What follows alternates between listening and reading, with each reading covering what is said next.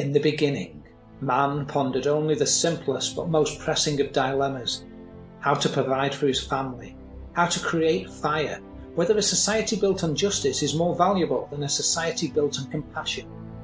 Thousands of years of human evolution later, man is still troubled by new, more contemporary philosophical considerations. Why does anybody need all that toilet roll?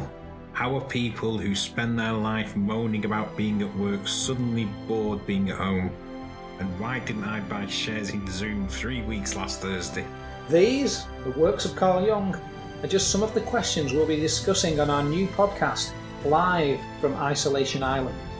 Carl Jung, the Swiss godfather of analytical philosophy. Oh, Carl Jung the plumber from Staining. I used to play five-a-side with him. Anyway, I'm Dave.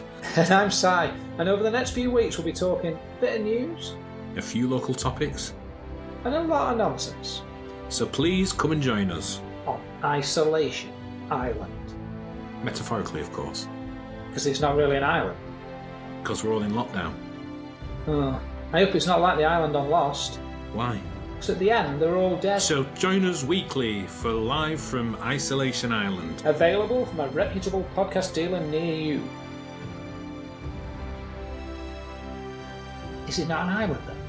Shh.